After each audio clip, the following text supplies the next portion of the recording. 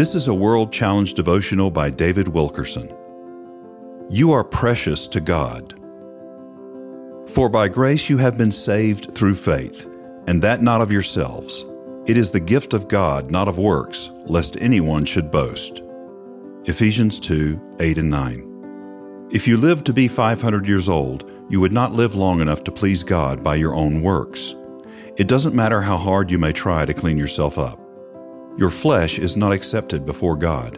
It can't even be reformed. All flesh was done away with at the cross. Now a new man has come forth, the Christ man.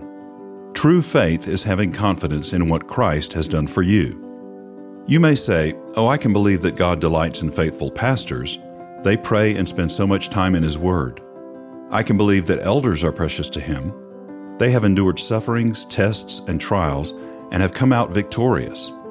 However, I find it hard to believe that a troubled, failing Christian like me could be precious to God. He is surely disgusted with me because my life is so inconsistent. I have problems I can't seem to get through. I believe He still loves me, but surely He is disappointed in me.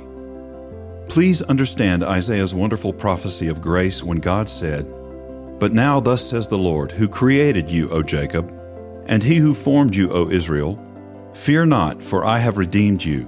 I have called you by your name. You are mine." Isaiah 43:1. This was spoken to a people who had been robbed, spoiled, snared, and cast into prison, all because of their own foolishness and unbelief. In the following chapter, God emphasizes His message.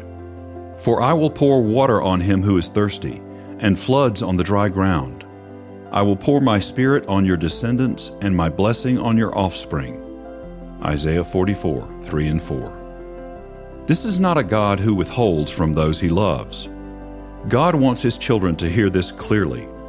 He pointedly says to them, "Now, after all your failures, I come to you with this message of hope, and it's only because you are mine." World Challenge, transforming lives through the message and mission of Jesus Christ. Visit us online at worldchallenge.org.